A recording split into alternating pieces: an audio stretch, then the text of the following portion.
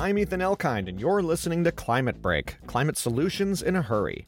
Today's proposal, using hydrogen as a clean fuel to power everything that solar and wind energy can't, including industrial facilities, long-distance transportation, and even the grid when renewables aren't available.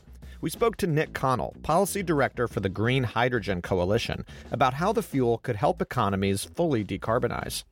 Green hydrogen could be produced from renewable resources such as wind and solar, as well as biomass or biogas sources. When the wind's not blowing and the sun's not shining, we're able to store that green hydrogen and put it back on the grid as a renewable resource to help us meet decarbonization goals.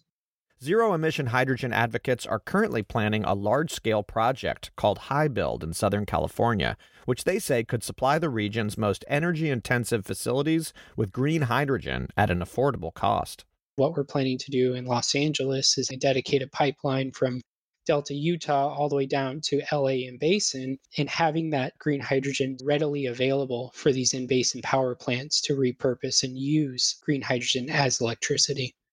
For example, at the ports of Los Angeles and Long Beach, this is not only for the maritime ships that are going in and out, but also for like the port handling equipment, the drainage trucks, and also just the heavy-duty vehicles that are on site.